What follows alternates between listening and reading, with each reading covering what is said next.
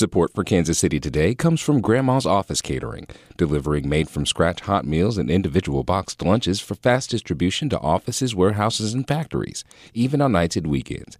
Details are at grandmascatering.com. This is Kansas City Today. I'm Nomi Nujiadeen. Today is Friday, January 13th. Coming up, at only 5'9" tall, Kansas City Chiefs running back Jerick McKinnon is considered undersized, but the football veteran has helped propel the team through this year's grueling season. Every play out there is like getting in a car wreck. It's physical. It's grown men out there. We'll hear about McKinnon's journey to gridiron glory and the work that's left to be done in the NFL playoffs. Plus, the Neighborhood Cafe in Lee's Summit has hosted the Decaf Boys for around 20 years. Some dig into the complimentary cinnamon rolls, and others don't, but they all come for the camaraderie. Once in a while, they'll bring a carafe out here so they don't have to make so many trips. So we pump our own coffee. We'll learn what keeps regulars coming back to the Neighborhood Cafe. But first, some headlines. Kansas City Public Schools is considering a scaled-back plan to close schools after heated community pushback. KCUR's Jody Fortino reports. The district school board announced Wednesday night it's considering a proposal to close just 2 schools in the fall, Longfellow and Troost Elementary. A plan announced months ago would have closed 10 schools. Spark Bookhart with Kansas City's Parent Power Lab said parents were blindsided by that original proposal. Parents often complain about the decisions are already made before they are asked for any input. We have to change that approach. District officials say they'll reconsider closure plans again after more community engagement. They're also hoping to pass a bond initiative in spring of 2024. Kansas City voters will have a say on whether to tax recreational marijuana and short-term rentals in the April 4th election. KCUR's Celisa Kalakal has more. The Kansas City Council approved 3 new ballot questions for voters in April. They will be asked if they approve a local 3% tax on recreational marijuana sales. They will also vote on whether to charge a $3 occupancy fee and a separate 7.5% tax on short-term rentals like Airbnbs. Councilwoman Heather Hall represents the Northland. If you're staying at a short-term rental or in Heather Hall's basement or at the Marriott, you're going to be charged a specific fee so that we're consistent across the board. Local officials estimate that the measures would generate millions in new revenue for the city. Democratic Kansas Governor Laura Kelly outlined her proposed budget yesterday. Dylan Lyson of the Kansas News Service reports Kelly's administration sits on a $2 billion surplus. Kelly is urging Republican lawmakers to increase special education funding by $72 million each year, until the increases total $360 million annually.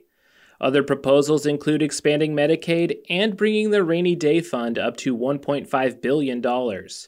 Kelly also proposed some tax cuts, like speeding up the phase-out of the state's food sales tax. Budget Director Adam Proffitt says the state can afford it. The tax proposals that are out there are sustainable. We feel that we'll be able to maintain that and not have to cut services.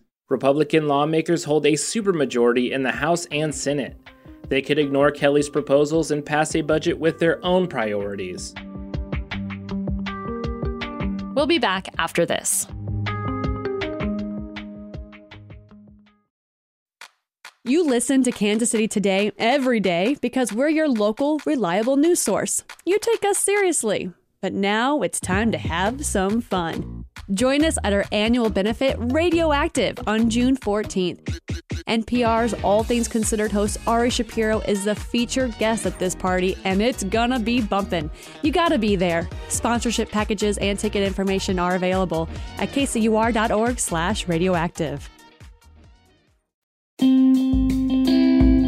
Quarterback Patrick Mahomes has been huge in his 5 years as the Kansas City Chiefs starter.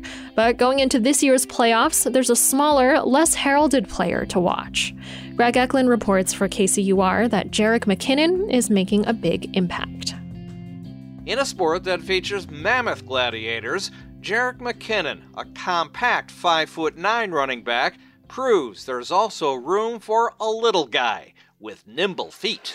McKinnon's been huge on the drive, gets the call here, dancing a bit. Oh, look at him dance. That's Kansas City's Kevin Harlan on the call for CBS, describing an all-around back who runs, catches passes, and even blocks guys who tower over him. McKinnon is no Johnny-come-lately. He'll turn 31 in May.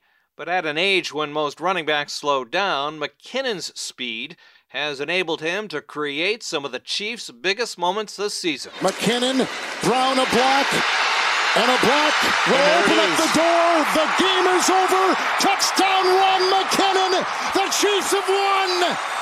Patrick Mahomes marveled at that game-winning 26-yard overtime run in Houston and the teammate he calls Jet. Jet hit the right spot and showed off his speed that he still got. He's getting a little old, but he got a little bit of speed left and got in the end zone. McKinnon led all NFL running backs with a career-high 9 catches for touchdowns. That tied him for the third best in NFL history in a season, and just too short of tying the league record set in 1931. McKinnon also had TD receptions in 6 consecutive games, one short of the team record. For 5'6" Kansas State running back Deuce Vaughn, this Jerick McKinnon play in Denver became immediately unforgettable. Mahomes, he'll just chuck it ahead, and it's caught. McKinnon has that next gear. Touchdown on a full sprint to the end zone. Man, I just saw Jerick McKinnon's touchdown against the Broncos whenever Patrick Mahomes flipped it to him, and I love the way that the Chiefs use Jerick McKinnon. The All-American Vaughn helped the Wildcats reach the Sugar Bowl, which they lost. Vaughn later announced plans to turn pro, and he hopes to make it as an NFL running back. McKinnon had to make a position change. Before his rookie season in 2014 with Minnesota, McKinnon played quarterback at Georgia Southern. By the time McKinnon's transition was complete, Deuce Vaughn had already been mesmerized. He was somebody that I watched when he was with the Vikings, when he was with the 49ers, just because he was a guy that's a little bit smaller, but can absolutely go. 2 NFL players are listed at 5'7", Chiefs teammate Clyde Edwards-Helaire and Arizona wide receiver Greg Dortch.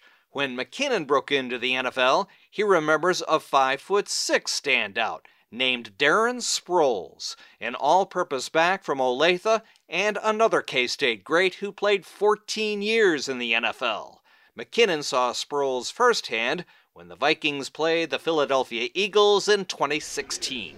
It was definitely exciting for me because, that's how I seen my future when I came into the league, so I definitely looked at him a lot. Despite the NFL's wear and tear, Sproles was a Pro Bowl selection at the age of 33.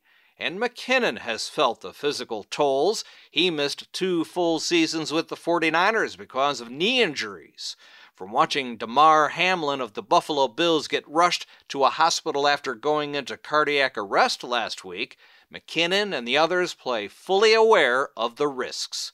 And as often as he has touched the ball for the Chiefs, McKinnon says his body continues to ache the following week. Every play out there is like getting in a car wreck. It's physical. It's grown men out there. That's what makes the bye week critical to a 30-year-old like McKinnon, especially after 17 regular season games.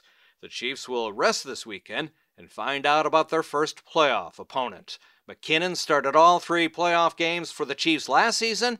This year, he'd like to play in his first Super Bowl. For KCUR 89.3, I'm Greg Eklund. We're bringing you another installment in an occasional series about Kansas City's neighborhood joints and the customers who bring them to life. Today, reporter Carlos Moreno introduces us to the Decaf Boys of the Neighborhood Cafe in Lee's Summit. When we first came here, there was another group of older guys that sat at this table. So we were a table back there, and then pretty soon they started dwindling apart, and so we mingled in with some of them. They invited us to sit back here, and then pretty soon, next thing you know, we're the next ones in line.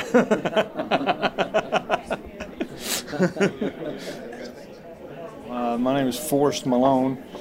I'm from Pleasant Hill. I've been coming here probably,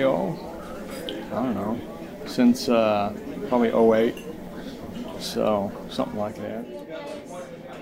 My name's Dave Binky, and I've been coming up here since 02, so right at 20 years. The food's pretty regular. Coffee's always great. The waitresses are always friendly.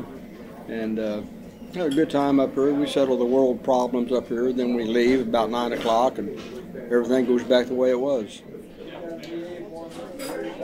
My name is Joe Farah. I live in Pleasant Hill.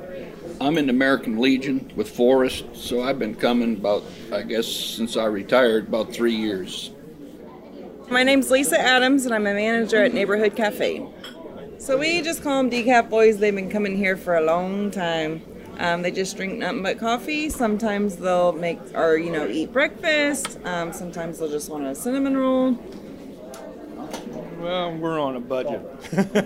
So we normally just order like they call the light side. It's a basic 1 egg breakfast type of deal, and it's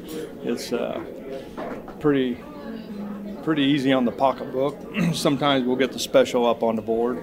Cinnamon rolls are good. They used to have a lady named Jenny that used to make them.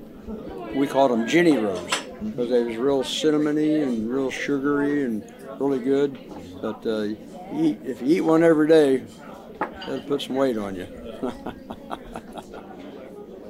Dave and I and several other guys, we ride motorcycles together, and we've been all over the country on motorcycles, from East Coast to the West Coast, and ride them everywhere. Don't trailer them or anything. So we've been around the circle quite a few times. We were all sitting here one day, and a woman walked in with her dad, and he was about 90 some odd years old. She walked in and said, "Hey, you guys come here every day? Is this like a little breakfast club deal?" I said, "Yeah, we come here every day." She said, "Well, this is my dad. He had a stroke. He can't talk very good, but he's looking for a place to come. And you care if he sits with you?" I said, "No." "Well, his name is Doc, and he'd just like to have a little group to hang out with." So he came up here and stayed until the day he died. Everybody knows our name. If somebody gets sick, you call, you check on them, and somebody's checking on you. Where were you this morning? What happened? It's pretty important. It's all about that camaraderie. For me, if I don't come up here every day, I don't want to get into the habit of sleeping till 10 o'clock, because then once you get in that chair, to me, I think you're down the road. It's kind of a daily routine, When you don't come up, well, then you feel like your whole day has changed a little bit, It's just not the same when you don't come up here because your routine's different. I love it. It really shows where, they feel comfortable in sitting and drinking their coffee and talking amongst everyone. Really enjoy having them every day. Once in a while, they'll bring a carafe out here so they don't have to make so many trips. So we pump our own coffee. KCUR's Carlos Moreno produced that story. This is Kansas City Today. I'm Nomi Nujiadeen. This podcast is produced by Byron Love and KCUR Studios and edited by Lisa Rodriguez and Gabe Rosenberg. To read Greg's story on Jarek McKinnon and Carlos's story on the Neighborhood Cafe, visit kcur.org, where you can find more local news from Kansas City's NPR station. Thanks for listening, and I'll see you next week.